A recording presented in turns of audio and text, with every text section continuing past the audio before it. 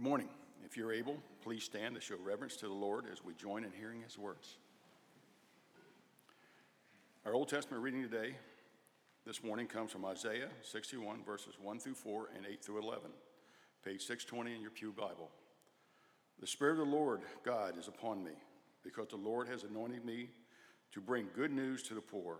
He has sent me to bind up the brokenhearted, to proclaim liberty to the captives, and the opening of the prisons to those who are bound, to proclaim the year of the Lord's favor and the day of vengeance of our God, to comfort all who mourn, to grant to those who mourn in Zion, to give them a beautiful headdress instead of ashes, the oil of gladness instead of mourning, the garment of praise instead of faint spirit, that they may be called oaks of righteousness, the planting of the Lord, that he may be glorified. They shall build up the ancient ruins. They shall raise up the former devastations. They shall repair the ruins of cities, the devastation of many generations. Verses 8 through 11. For I, the Lord, love justice. I hate robbery and wrong. I will faithfully give them the recompense and will make an everlasting covenant with them. Their offspring shall be known among the nations, and their descendants in the midst of the peoples. All who see them shall acknowledge them, that they are an offspring of the Lord and blessed.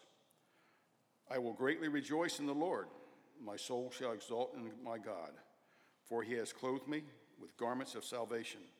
He has covered me with a robe of righteousness, as a bridegroom decks himself like a priest with a beautiful headdress, and as a bride adorns herself with her jewels.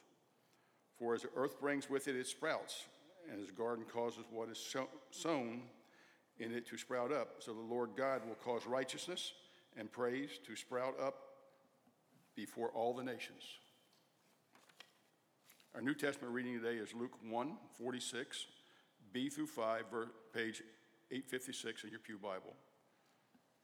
My soul magnifies the Lord, and my spirit rejoices in God my Savior. For he has looked on the humbled estate of his servant. For behold, from now on all generations shall call me blessed. For he who is mighty has done great things for me, and holy is his name. And his mercy is for those who fear him from generation to generation. He has shown his strength with his arm. He has scattered the proud in thoughts of their heart. He has brought down the mighty from the thrones and exalted those of humble estate. He has filled the hungry with good things, and the rich he has sent away empty. He has helped his servant Israel in remembrance of his mercy, as he spoke of our fathers to Abraham and to his offspring forever. This is the word of the Lord. Please be seated. Good morning.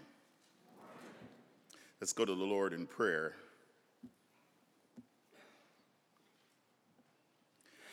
Our Father and our God, we are grateful that we can come to you in the name of our Savior, the Lord Jesus Christ, who is the living Word. Thank you that you took on flesh to help us. We ask that you would help us this morning as we meditate on your word and what it is that you have said. Lord, give us hearts to obey, spirits, Lord, to understand that you are glorified through our Savior and his work in us. For it's in his name we pray. Amen. We're in the season of Advent, preparing for the coming of the Lord, our Savior. The advent of Christ is filled with hope. And our sermon series during the season of Advent is titled The Advent Hope. And we have the hope of being helped. That was the first Sunday of Advent. The hope of being helped. Shall we be saved?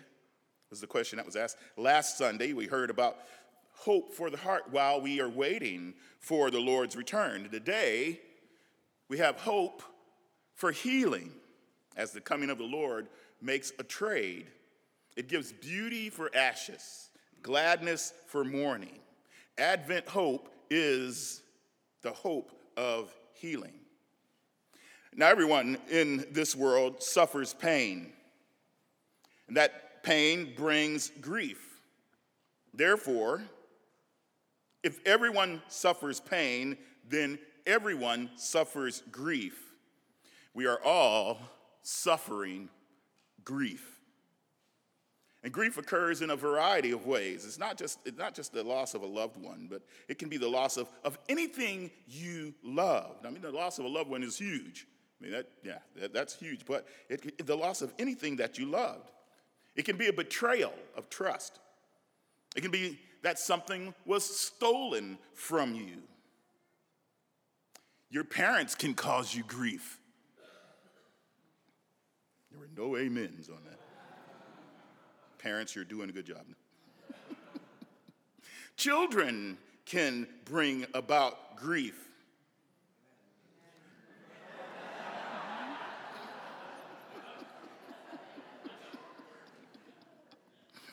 Well, we can't go back. Your job can cause grief.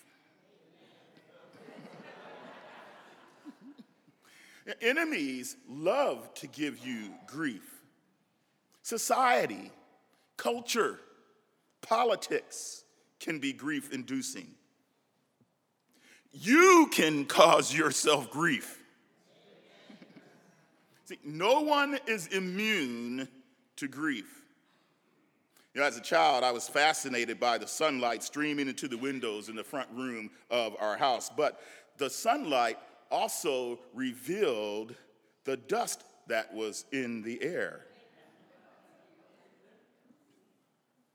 You know, so we have better air conditioning systems now that take care of those things. But that dust would be invisible except for the sunlight hitting it. Grief is like that dust.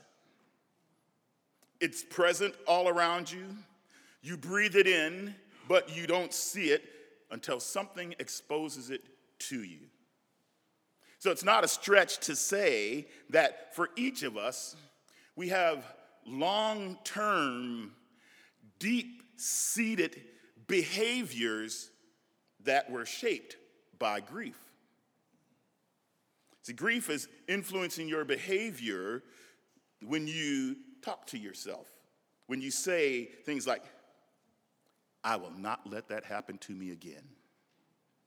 Or even if it's someone else's grief that you're witnessing, that you've seen, it can cause you to change your behavior, which is key to being wise.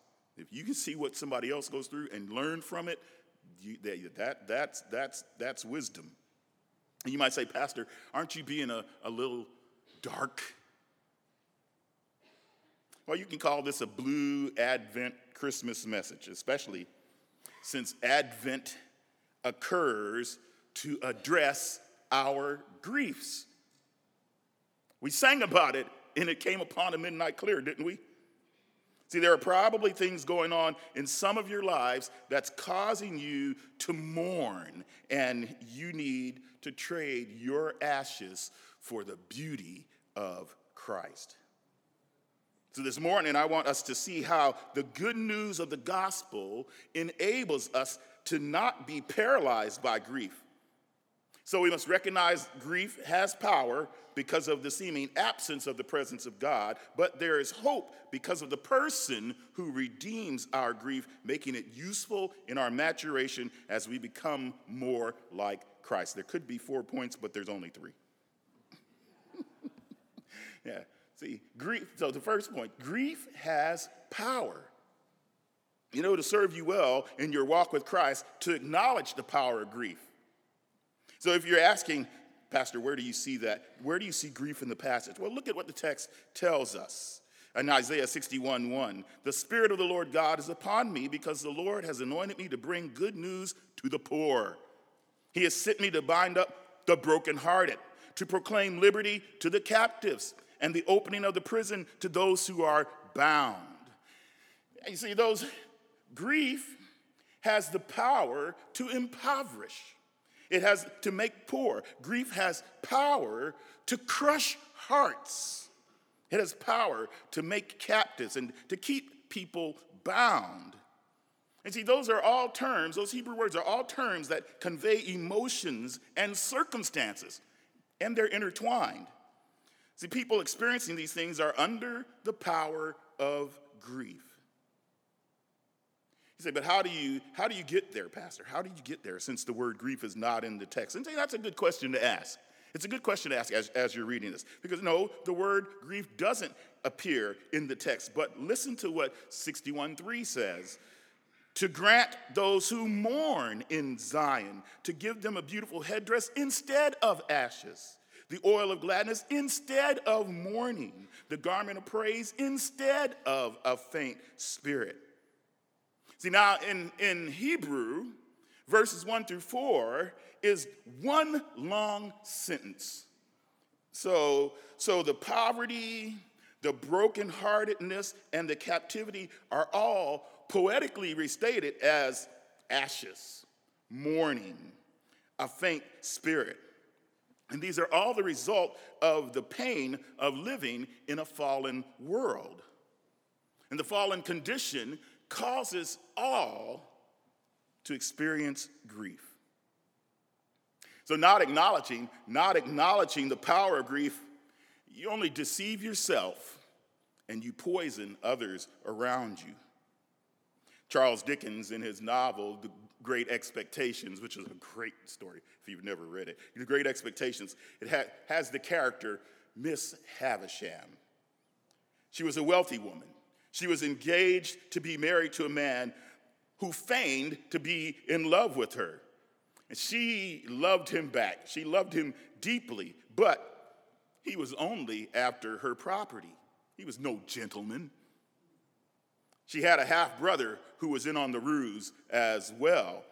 And when she's about to get married to the man, he wrote her a letter breaking off the marriage. I mean, she's dressed, she's got her wedding gown on and everything, she's ready. And she received the letter at 20 minutes to 9, after which she stopped all the clocks in her house. She suffered a lengthy, bad illness, and in the words of Dickens, she laid waste to the whole place, her house, and she has never since looked upon the light of day. She spends years stuck in her grief. And when Pip, he's the main character in the story, learned her story, when he's told about her, it's been 25 years. 25 years, her clock was stopped at 20 minutes to 9. She was bound. The power of grief had her paralyzed. But what is it that gives grief its power? See, what gives grief its power is that it's connected to loss. Loss reminds us that there's an absence. This is point number 2. There's the seeming absence of the presence of God. See, grief gets its power because of loss, or to say it another way, the absence of presence. And I borrowed that term from Michael Card. See, when you're grieving, you feel that you're alone. You're alone in your loss, and that aloneness makes you feel cut off from other people. And you feel the coldness of the absence even more. And cold is a good description of grief. It's cold. It doesn't warm you. You know, when my parents were killed in a car accident, it was a headline in the paper with a picture of the wreckage of the car. And it happened during the summer when school was out. And when school started again, I felt self-conscious about it. They all knew that my parents were killed, yet no one said anything to me about it. I felt alone. And what was worse, I didn't know God. I didn't know his love. I didn't know Christ. To me, it seemed that God was absent. You see, grief has power because we feel the absence of the presence of God.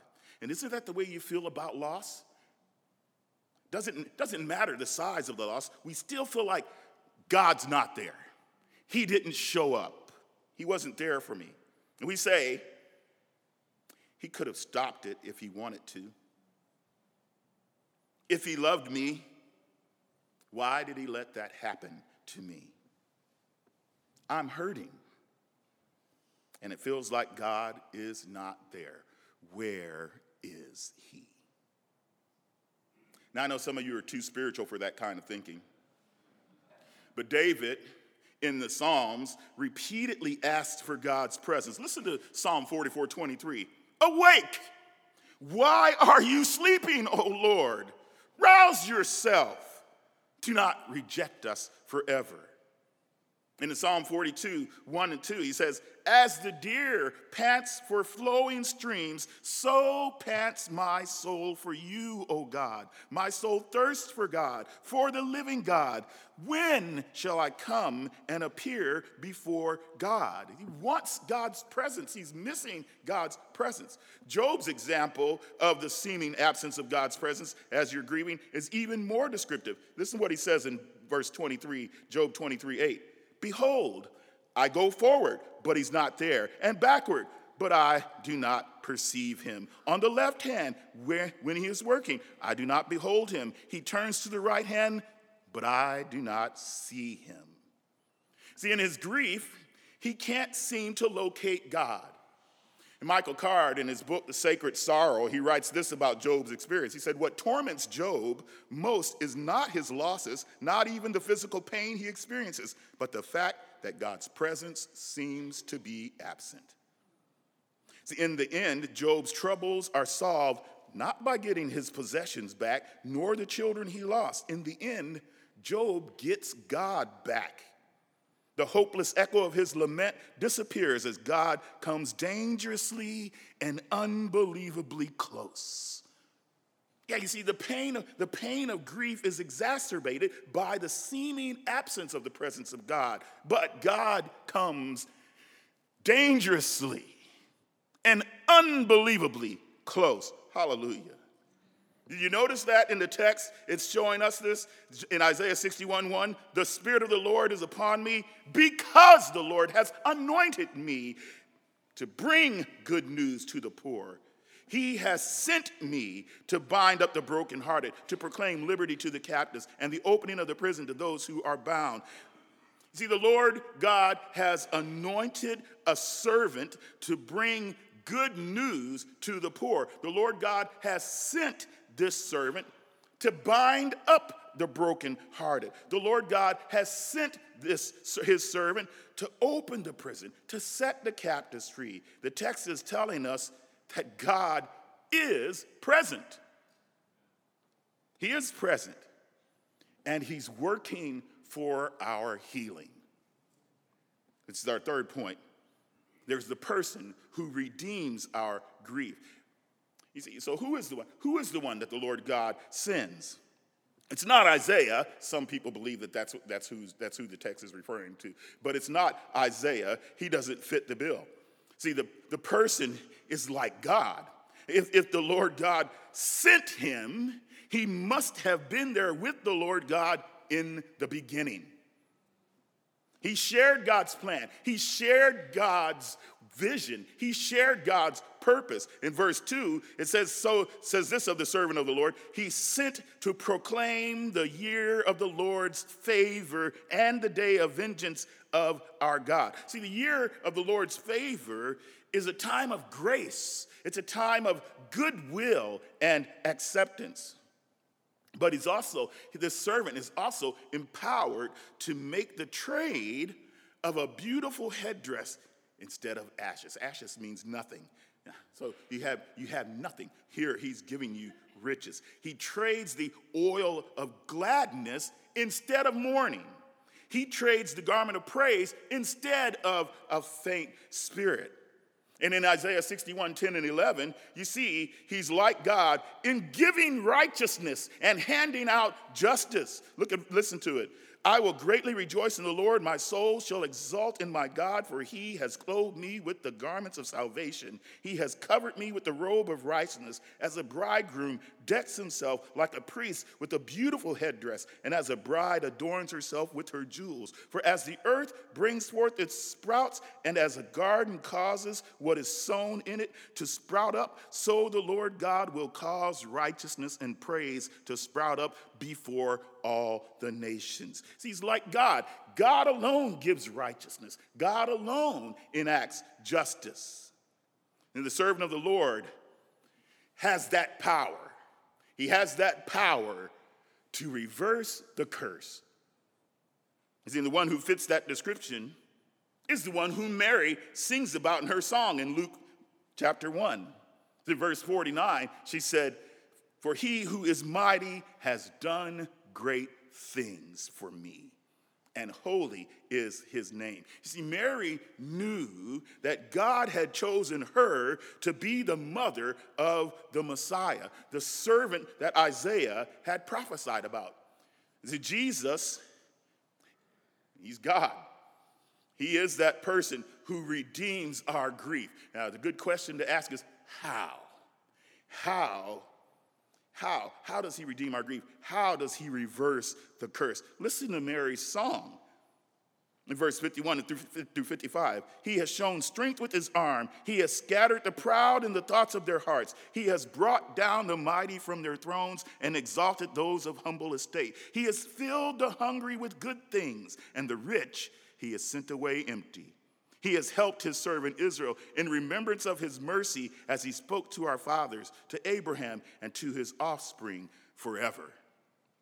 And it's Jesus, at the beginning of his ministry, remember in Luke chapter 4, after he comes out of the wilderness, he goes to the synagogue, and in his ministry, he applies Isaiah 61 to himself. After he read the scroll, and everyone's looking at him, he began to say to them, "Today, this scripture has been fulfilled in your hearing." It's about him. See, Jesus removes the curse. Hallelujah. You know, so the curse, Genesis 1, not Genesis 1, but Genesis 3, where God, after the fall, the curse has everything backward. Everything is mixed up, but Jesus removes the curse. He reverses the curse. The curse allowed bad people sometimes get good things in this world, while the poor, the brokenhearted, and those who are spiritually bound get evil things. Doesn't that cause grief? But Jesus changes all that. Hallelujah. He redeems their grief. See, and that's good news this morning. See, the gospel is good news for the grieving. Hallelujah. I think somebody ought to say amen. See, how does Jesus redeem their grief? By becoming one of us. He became one of us so he could suffer for us. This is what Isaiah 53, verse 3 through 5 says. He was despised and rejected by men, a man of sorrows and acquainted with grief, and as one from whom men hide their faces, he was despised. And we esteemed him not. Surely he has borne our griefs and carried our sorrows, yet we esteemed him stricken, smitten by God, and afflicted. But he was pierced for our transgressions. He was crushed for our iniquities. Upon him was the chastisement that brought us peace, and with his wounds we are healed. Do you see how he redeems our grief? His grief is our healing. He took our pain so we could have his healing. He bore our sorrows so we could have his joy. He died our death so we could have his life. Christ's resurrection is the ultimate removal of our griefs. Hallelujah. He told two grieving sisters standing at the graveside of their brother, "I am the resurrection and the life.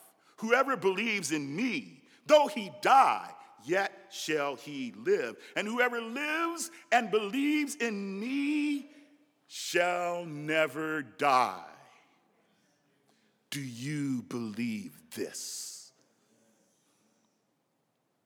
See, that's the question as you're grieving. Do you believe this about who Jesus is? So, have you let your clock stop because of grief, like Miss Havisham? Have you memorialized your grief by being paralyzed in it? See, Christ is trading his joy for your sorrow. He's trading his righteousness for your sins. The power of grief is right now being redeemed as you take the grace offered in Jesus Christ.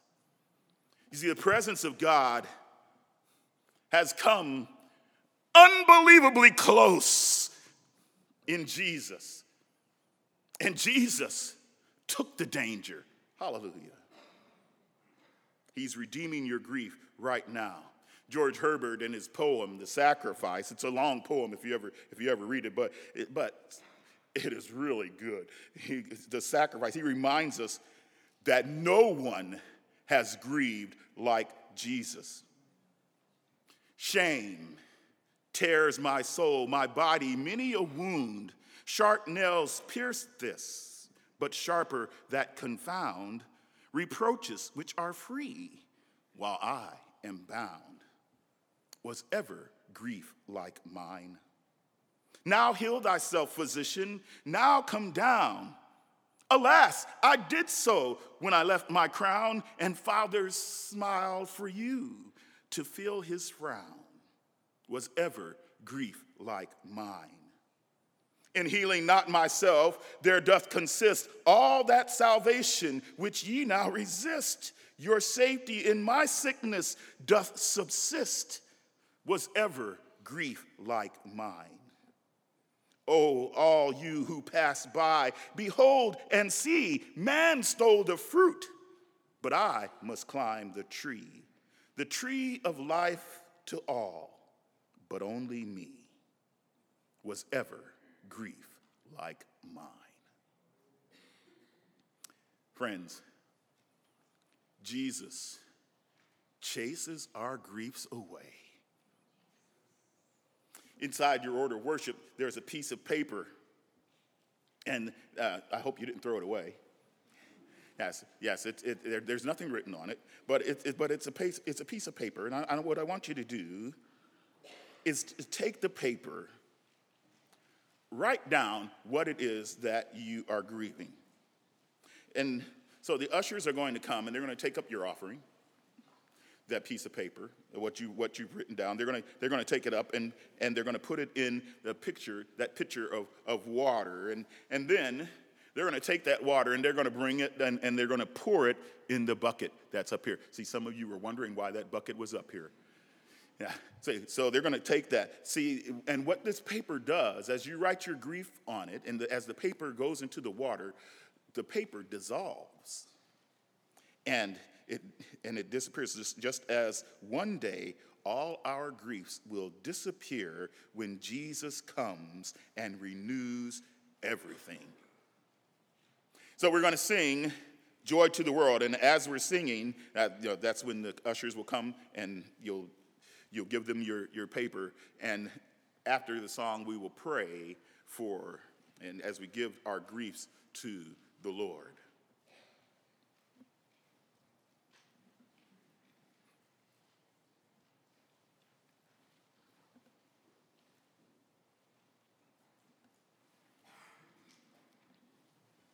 I know it's a different kind of ending to a sermon, but we're all grieving. If we all grieve, and we do, there is something. Giving your grief to the Lord is the absolute right thing to do. If Jesus bore our griefs and sorrows, then yes, you don't have to carry the weight of that any longer. Let him do it.